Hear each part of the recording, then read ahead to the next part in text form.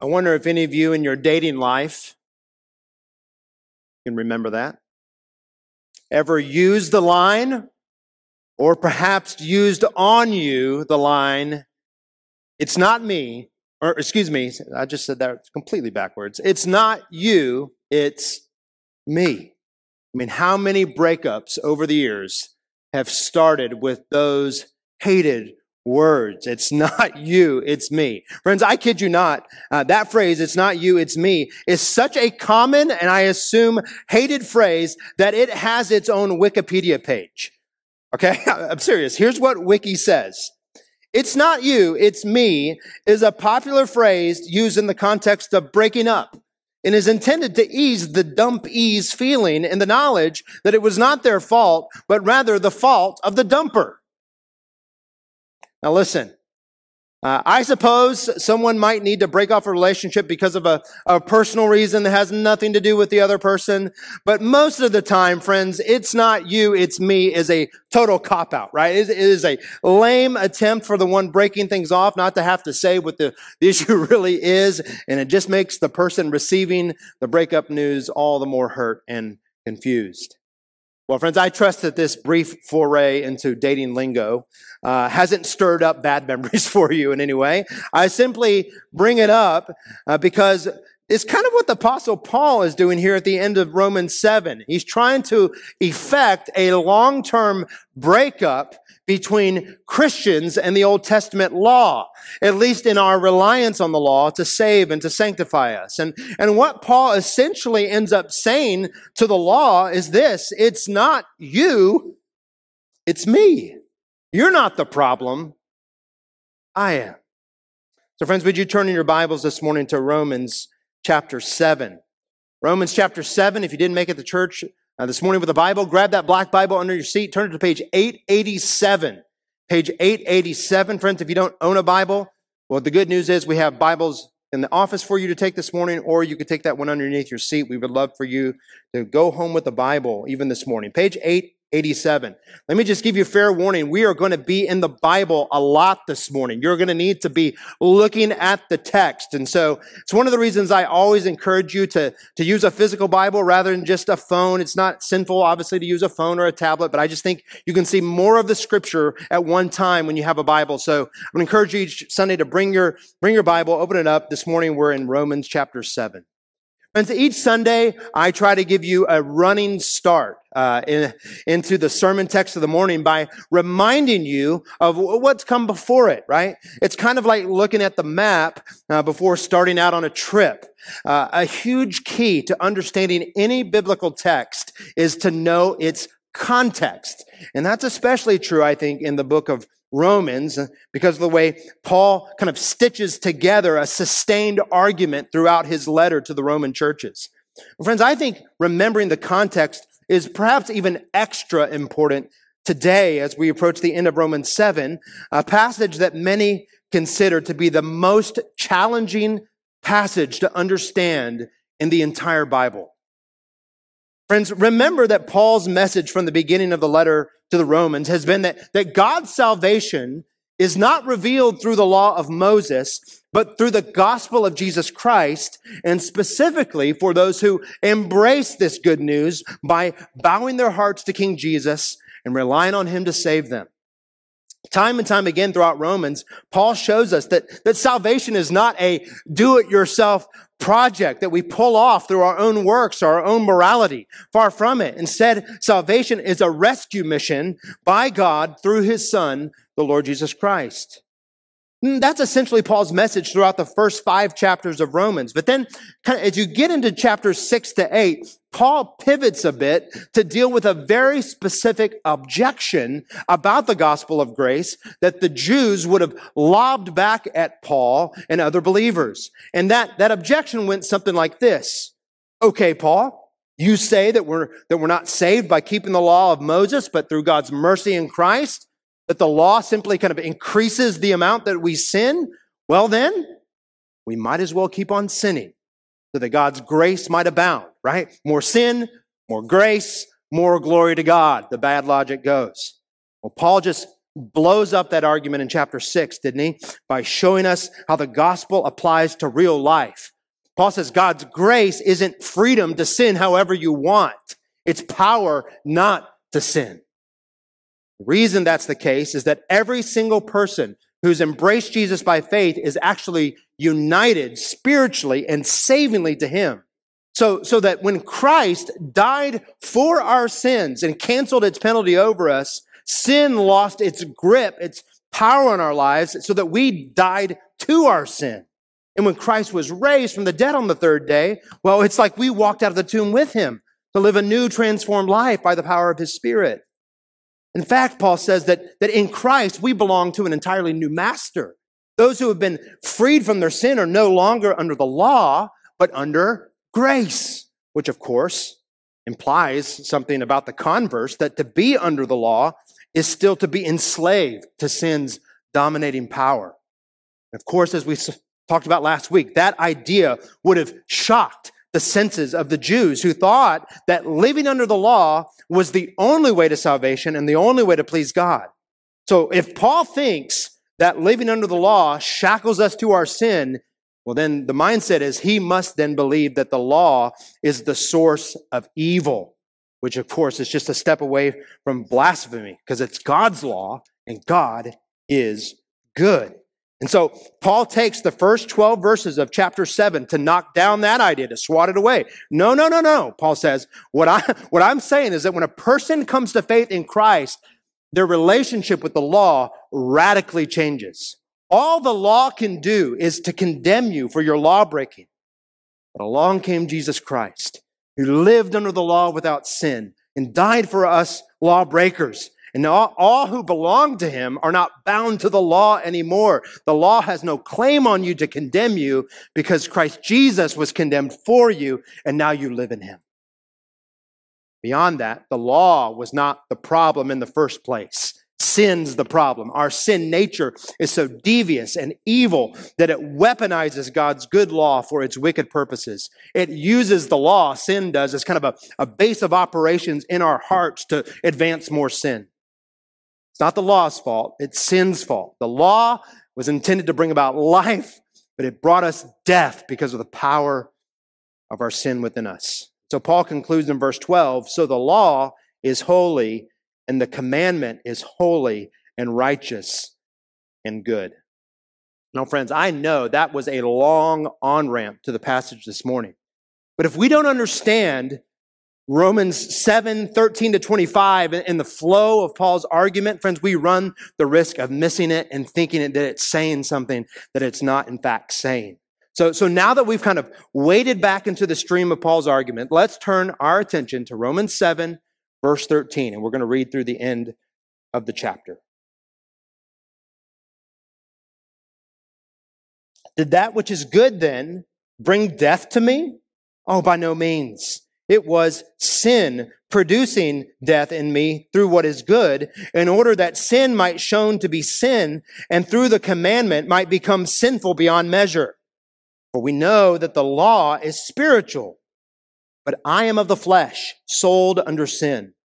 For I do not understand my own actions, for I do not do what I want, but I do the very thing I hate. Now, if I do what I do not want, I agree with the law that is good. So now it is no longer I who do it, but sin that dwells within me. For I know that nothing good dwells in me, that is in my flesh. For I have the desire to do what is right, but not the ability to carry it out. For I do not do the good I want, but the evil I do not want is what I keep on doing. Now, if I do what I do not want, it is no longer I who do it, but sin that dwells within me. So I find it to be a law that when I come to do right, evil lies close at hand. For I delight in the law of God in my inner being, but I see in my members another law waging war against the law of my mind and making me captive to the law of sin that dwells in my members.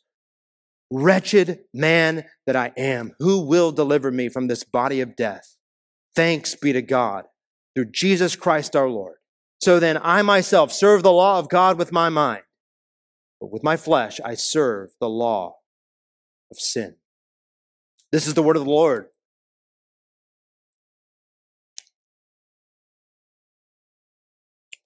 Now, friends, right from the jump in verse 13, it is not hard to see what Paul is doing. He is yet again fending off a similar objection to what he fended off in verses 1 to 12. Back in verse 11, Paul said that what sin does is seize the opportunity through the law to kill people spiritually, right? Remember my dragon illustration from last week? It's like the commandment comes and wakes up the dragon of our sin so that instead of the commandment setting us free, what happens is that the dragon rises up, seizes the opportunity, and kills us. So now in verse 13, Paul is doubling down on what he's said, everything he said so far in chapter 7. Did that which is good, aka the law of Moses, did that which is good then bring death to me? By no means, no way. It was sin producing death in me through what is good, that is the law, in order that sin might be shown to be sin, and through the commandment might become sinful beyond measure. In other words, Paul is saying, listen, guys, it is not the law that kills. It's sin that kills. The sin in each one of our hearts is so dark and twisted that it takes God's good law and uses it for sinister purposes in us. Our sinful nature causes us to want to break God's law instead of obey it. And so what the law ends up doing is the law ends up shining this bright spotlight into the dark cavern of our hearts that just reveals how wicked and warped our sin really is. Sin loves to cover its tracks, right? But the law exposes it for what it really is. In our sin, we rebel against God's law instead of submitting to it. And the result is that the law condemns us to eternal death and separation from God. That's what Paul says in verse 13. Now, friends, the rest of chapter 7 is basically Paul saying something like this. Let me show you what the spotlight of the law reveals about me. Let me show you just how sinful I really am. And so instead of kind of pointing that spotlight outward at the Jews, Paul shines it inwardly at himself, right? He doesn't say, look what a big mess you are, Jews. No, he shines it at his own heart and says, look at what a mess I am. It's me. I'm the problem. Okay? Here's the main idea. Here's the main idea of Romans 7:13-25. Slavery to sin brings defeat and despair that only Jesus can deliver me from.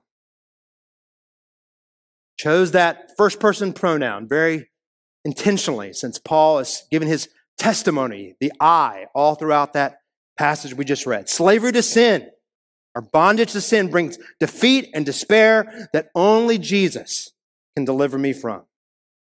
2 points this morning, just kind of divide up the main idea. Number 1, defeated and despairing in sin. Defeated and despairing in sin. And number 2, delivered by Jesus Christ. Defeated and despairing, delivered by Jesus. Friends, I suspect this sermon is going to feel a little more heady than some of my sermons do. We're going to take a deep dive in trying to understand what Paul is talking about here in Romans 7. But let me encourage you, it's good that we do that together this morning. We want to know, don't we, what the Bible says. That's our job and our joy as Christians, to know God through His Word. And so, what's going to fuel your Christian life this week is not sermons like 3 keys to a better prayer life or 5 tips to a healthier marriage. What's going to fuel you toward godliness is knowing the Bible well and applying it to your life. But beloved, I pray that more than just understanding a difficult passage today, God's Word might convince you of the utter hopelessness and futility of living apart from Christ, and that you would rejoice all the more in Jesus' saving work. Number 1, defeated and despairing in sin. Again, friends, everything in verses 14 to 23 support what Paul said in verse 13. It's not the law that kills, it's sin that kills. But the law does spotlight just how sinful my sin is. Sin used God's good law to bring about my death as I transgressed the law. So immediately, Paul just starts giving his personal testimony about the depth of his sin. Let me explain to you, Paul says, how the law brought about my death. Look at verse 14. For we know that the law is spiritual. That is, it's from the Spirit of God. But I am of the flesh, sold under sin. Paul says the law is spiritual because it's from God. I'm not spiritual. I'm fleshly, which in this context means more than just I'm a human being. Clearly, Paul is talking about his sinful flesh that's naturally opposed to God. He makes that clear in verse 14 by adding that he is what? Sold under sin. Friends, I preached a whole sermon on that topic a couple weeks ago from chapter 6. To be sold under sin is to be under its enslaving power. It's to have sin as our master. So, friends, how in the world could Paul, a believer, right? A believer in Jesus who has been set free from his sin by the power of Jesus, say that he's of the flesh and sold under sin?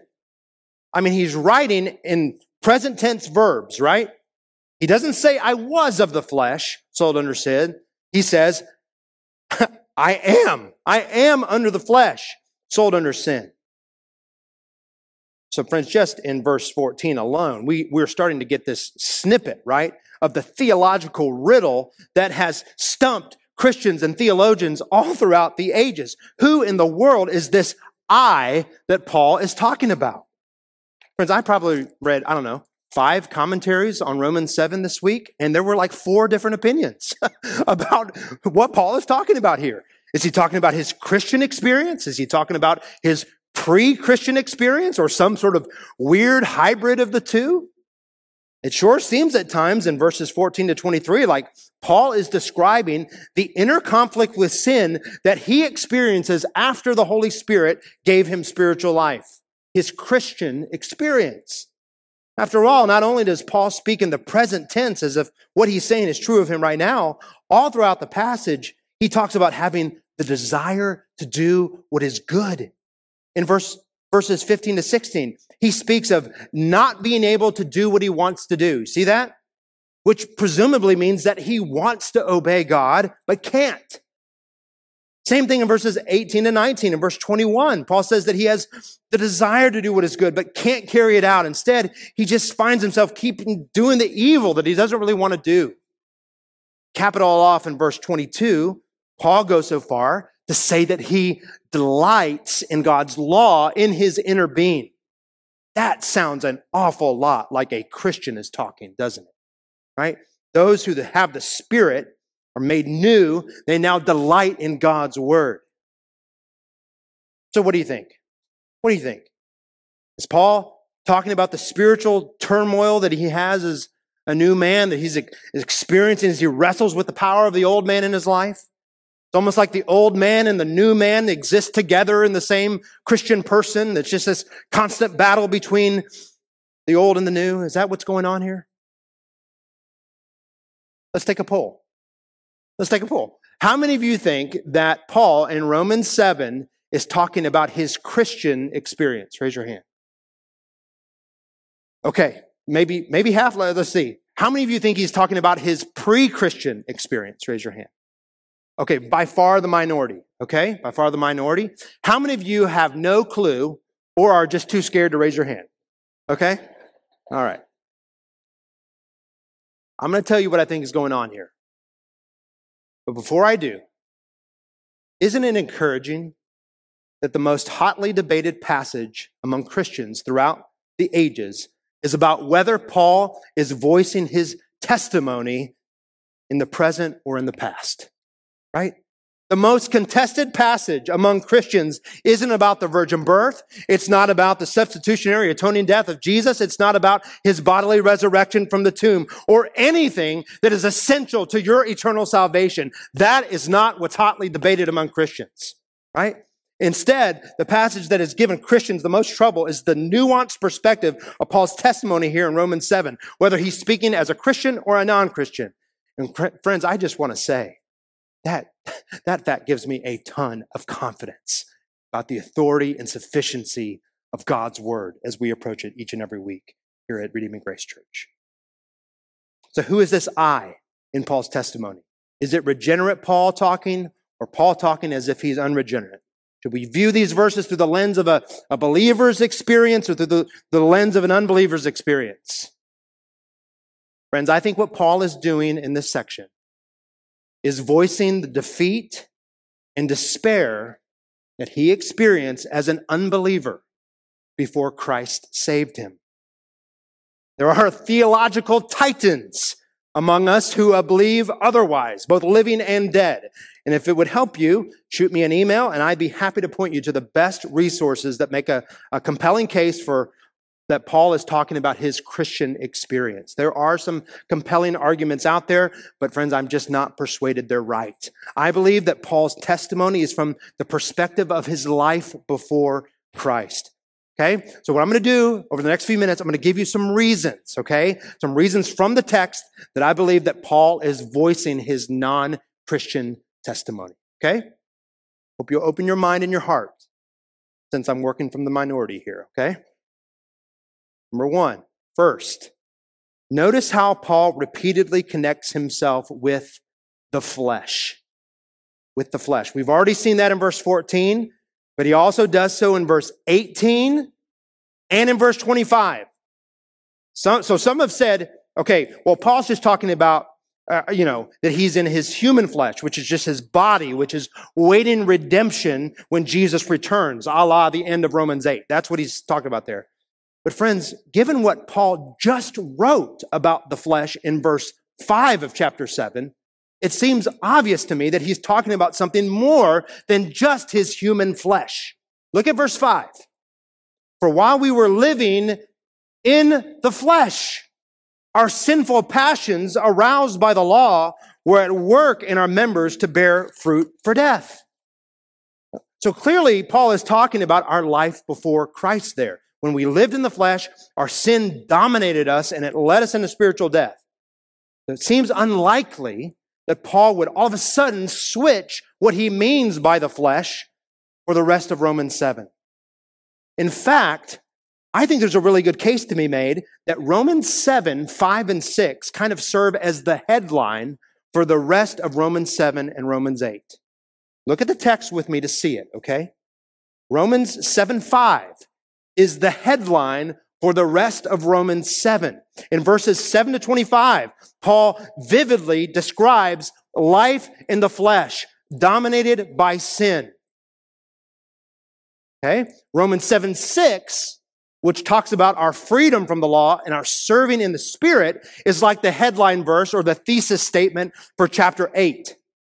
In fact, you don't find any more explicit references to the Holy Spirit in the rest of Romans 7. But all of a sudden, when you land in chapter 8, boom, Paul explodes into thanksgiving that we're no longer captive to the law, no more condemnation. It's all about living in the Spirit. We've been set free by the Spirit of life. That's what chapter 8 is all about. Again, Romans 7:5 headlines the rest of Romans 7 about old life in the flesh. Romans 7:6 headlines Romans 8 about our new life in the Spirit. Okay? That's reason number one. Reason number two that I think Paul has given his pre-Christian testimony. If Paul is describing his Christian experience, it would undercut his entire argument thus far in Romans 6 and 7. And it would be out of step with what he says about his Christian experience in chapter 8 as well. So for instance, in Romans 6:14, get your head in the text. In Romans 6:14, Paul said that in Christ, we're no longer under sin's dominion. In chapter 6, verse 18, chapter 6, verse 22, he said we've been set free from sin and now have become slaves to God. We're under a new master with a new regime of righteousness that controls our life. So friends, it would just simply make no sense if Paul were to refer to his status as a Christian in chapter 7 in a totally opposite way, as if he's locked back in the chains of his sin. Look again at verse 14 of chapter 7. Paul writes that he is what? Sold under sin. In verse 23, Paul cries out in despair that although he delights in God's law, he sees another law waging war against the law of my mind and making me captive to the law of sin that dwells in my members. In other words, he pictures himself imprisoned in sin. And yet, when he gets to chapter 8 and verse 2, what does he say? He says, there's no more condemnation and I have been set free. We have been set free by the Spirit of God through the work of Christ. So friends, if Paul is describing his Christian experience in chapter 7, he, I think, would be laughably inconsistent and confusing with how he describes the Christian life in chapter 6 and chapter 8, what comes before and what comes after. Context is really important. Number 3, the third reason I believe Paul is referencing his pre-Christian experience. Friends, what Paul depicts in Romans 7:13-23 is not just a struggle with sin, but total defeat by it. See that? It's not merely that Paul describes the smoke of battle rising from his sword as he fights the good fight of faith. He speaks despairingly about his total inability to keep the law. Look again at verse 15. For I do not understand my own actions. For I do not do what I want, but I do the very thing I hate. Now, if I do what I do not want, I agree with the law that it is good. Again, same point as last week. The law isn't the problem. My sin is. So now it is no longer I who do it, but sin that dwells in me. Okay, now Paul's not saying that he isn't responsible for his actions. No, he's picturing his indwelling sin like a power that rules over him from within. Slavery to sin is not like serving a power outside of us, is it? It's serving something that's resident within us by our very nature as sons and daughters of Adam. Paul continues in verse 18. For I know that nothing good dwells in me, that is in my flesh. For I have the desire to do what is right, but not the ability to carry it out. Again, describing total inability, total defeat. For I do not do the good I want, but the evil I do not want is what I keep on doing. Now, if I do what I do not want, it is no longer I who do it, but sin that dwells in me.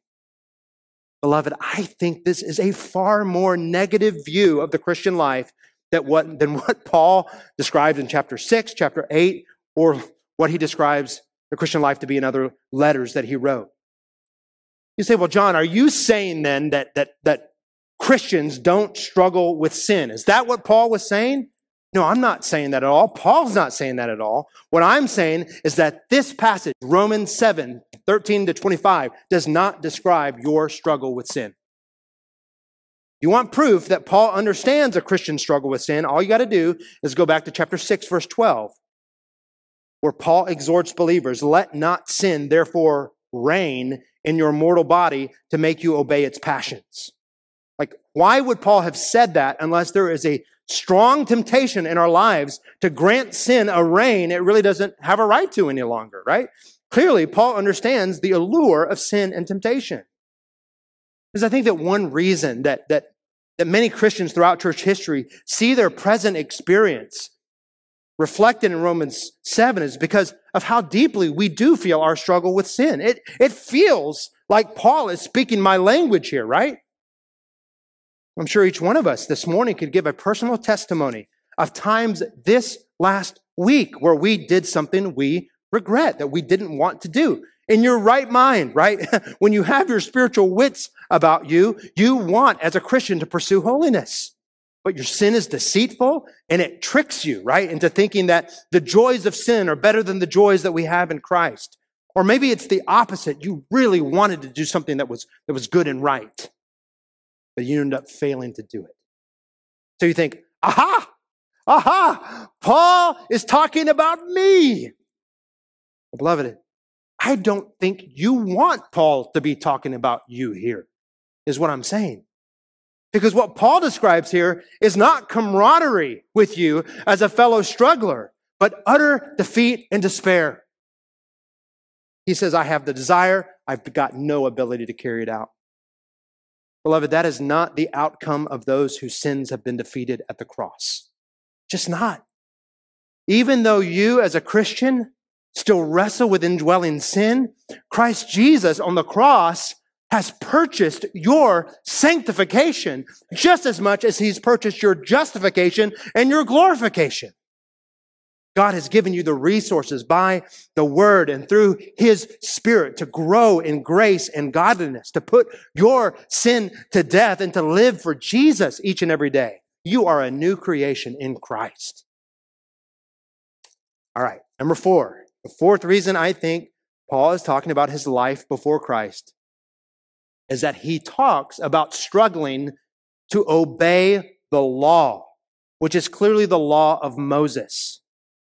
But friends, both in Romans and in Galatians and elsewhere, Paul makes it very clear that as new covenant Christians, we're no longer under the old covenant of the law because Jesus has fulfilled the entire thing.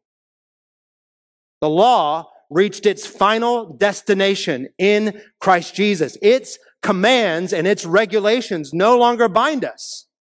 So friends, feel free to go out this afternoon and eat all the bacon and all the shrimp that you want to eat, as long as you're not gluttonous, amen?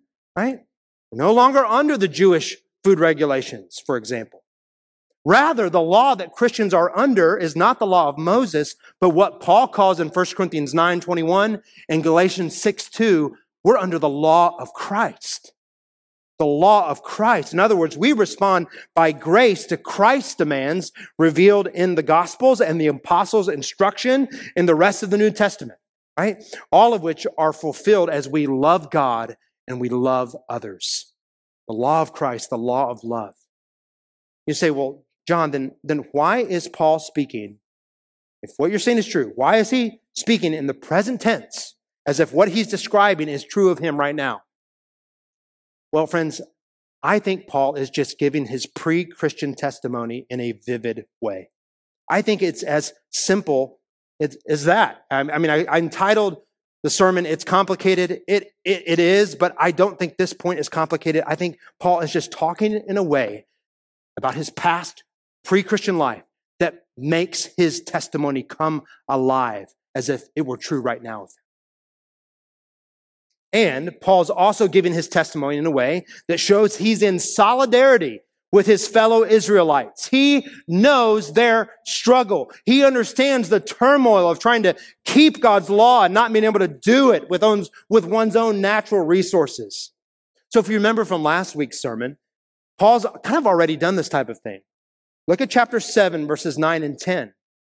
I'm not going to read it. Just let your eyes scan over it. Paul describes his relationship to the law in verses 9 and 10 in a way that sounds a lot like he's talking about Adam before God's command in the garden and Israel before they received the law at Sinai.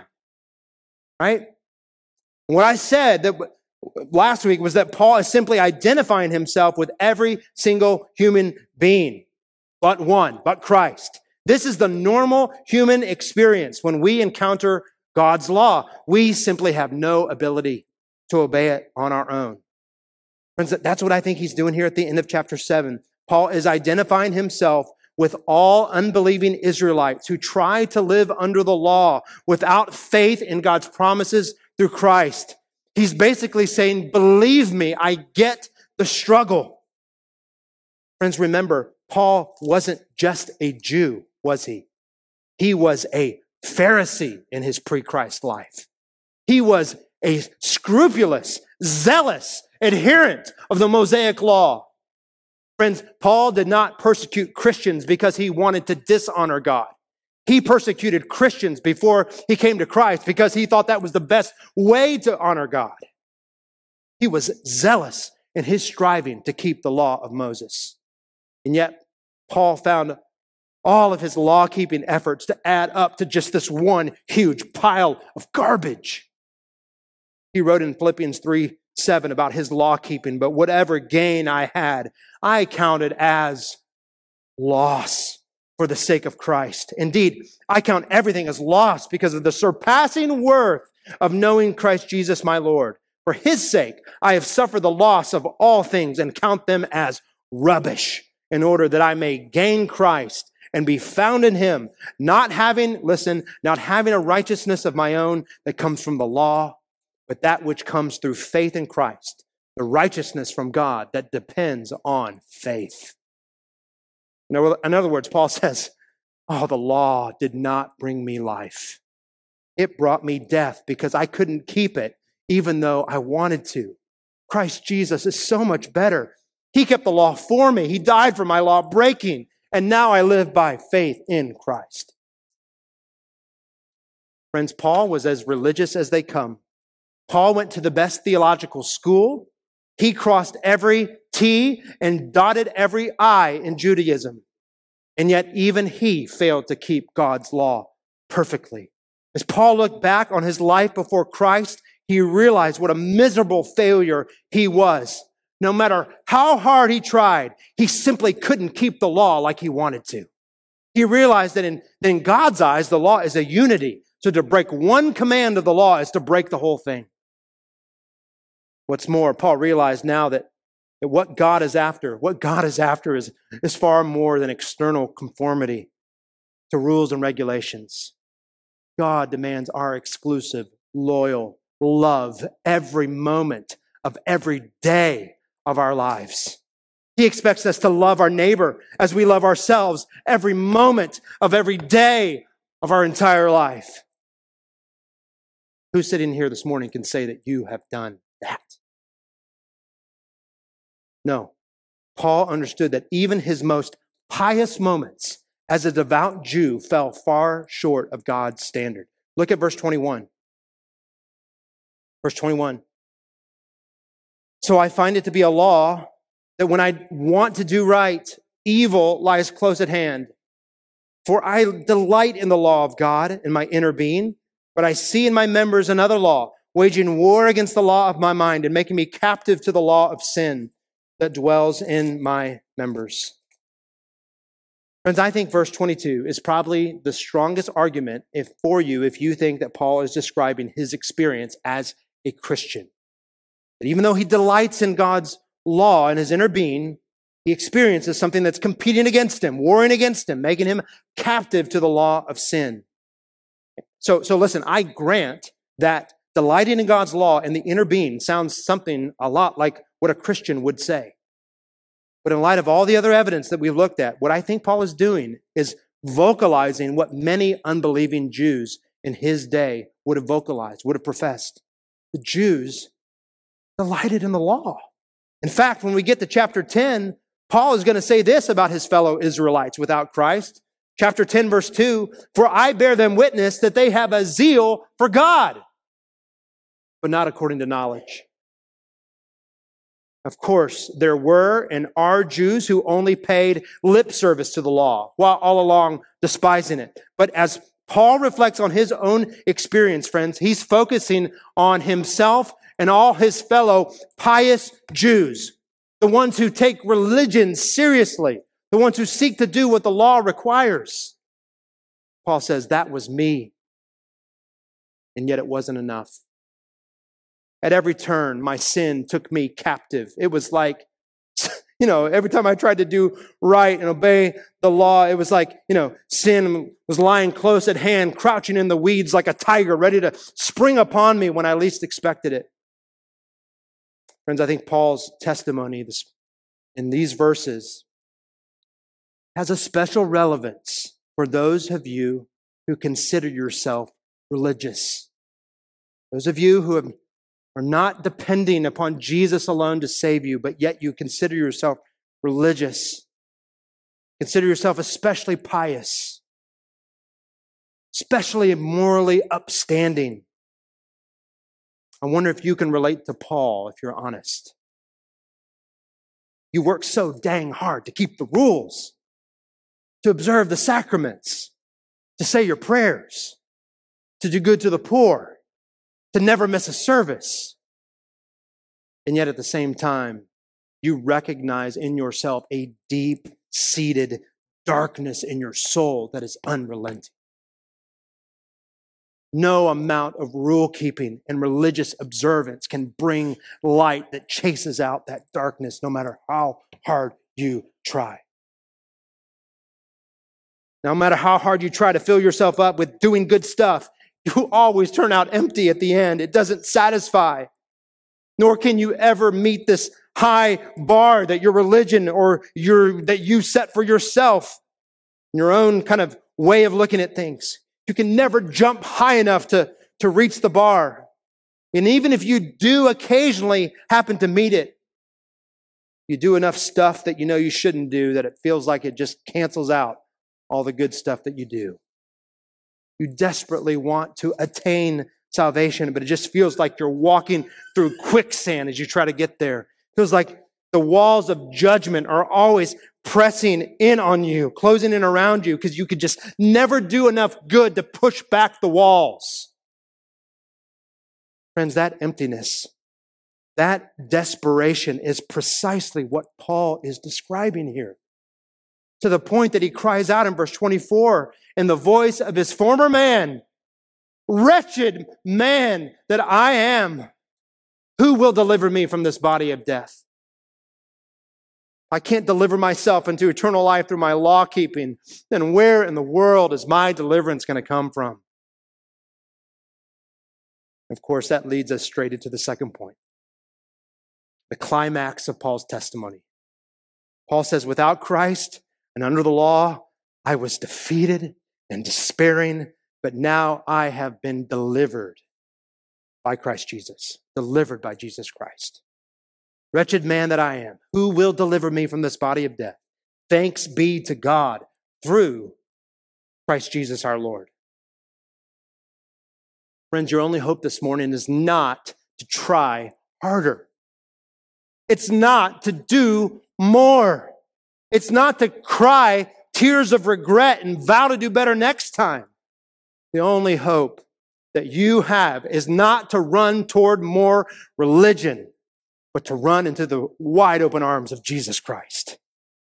God's demand for entering salvation, friend, is not pretty good obedience. You realize that, right? That's not God's standard, pretty good obedience.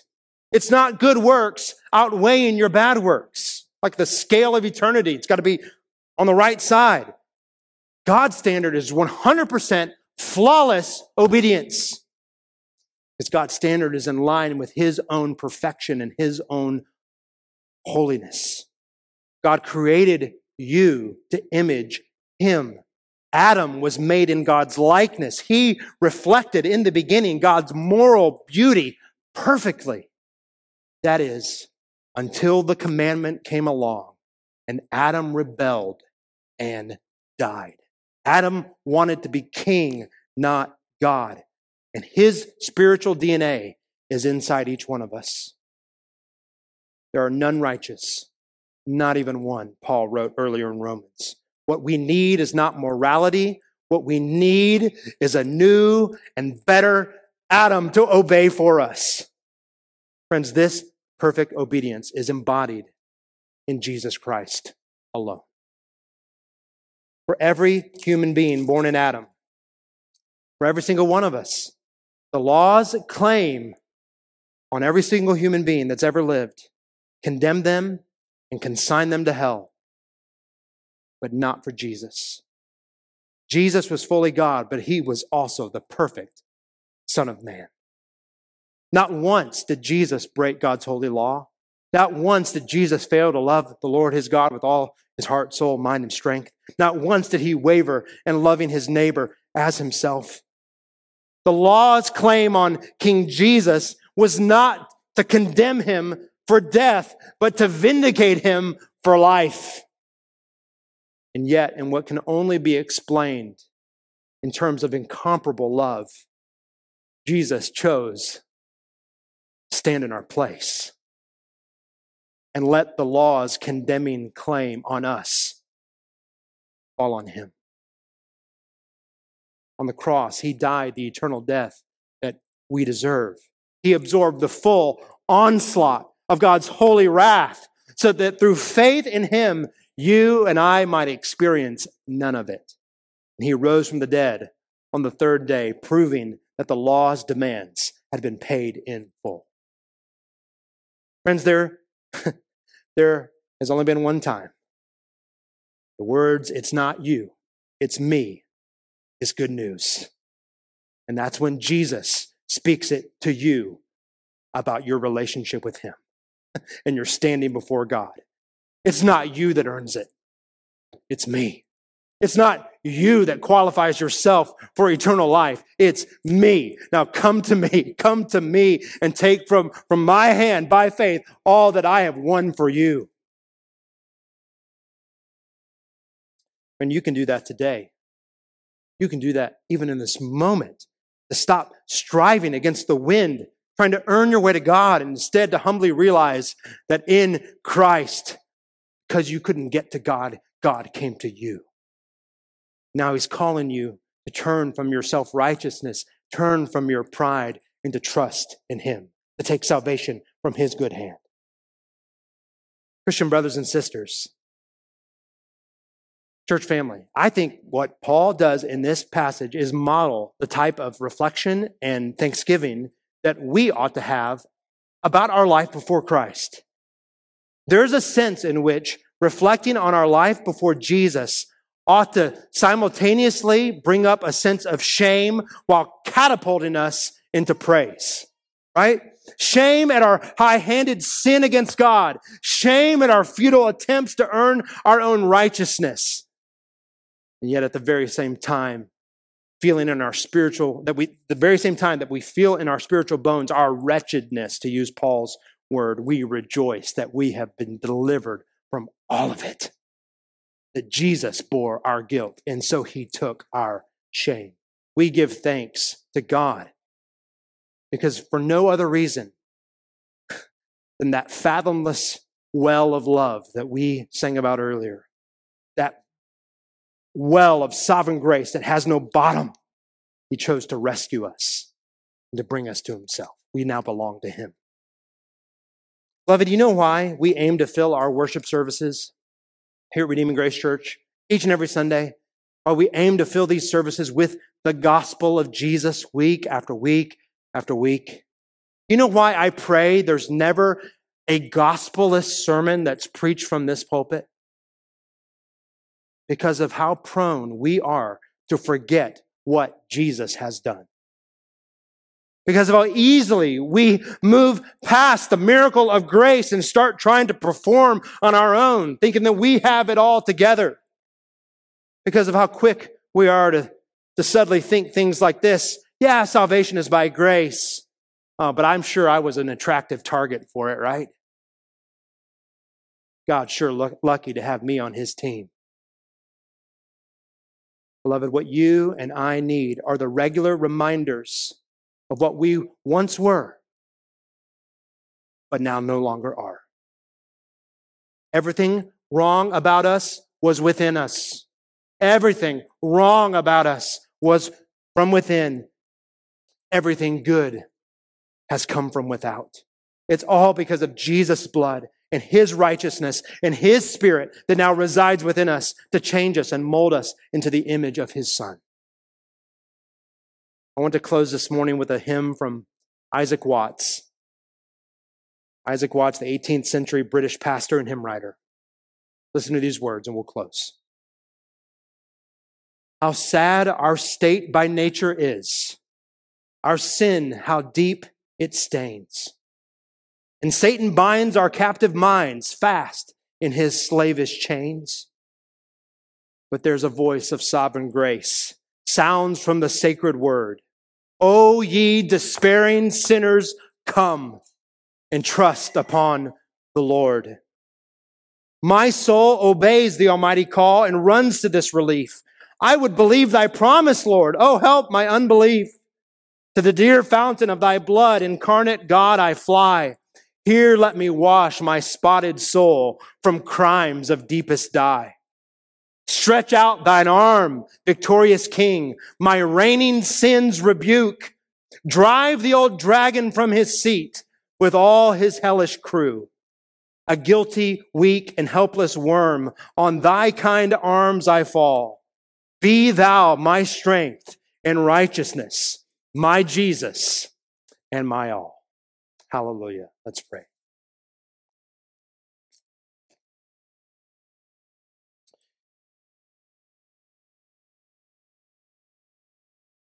Father, we thank you this morning that we are not what we once were. Father, in your mercy, you have rescued us and you have transformed us by your grace. Oh, Father, each one of us can cry out of our own resources and by ourselves, oh, wretched man, oh, wretched woman that I am, who shall deliver me from this body of death? Oh, Lord, but we praise you that each one of us, because of your mercy, as we trust in you, as we trust in the Lord Jesus to save us, can confidently cry out, thanks be to God through Christ Jesus our Lord. Oh, Father, we delight in you this morning. We worship you this morning because it is well with our soul.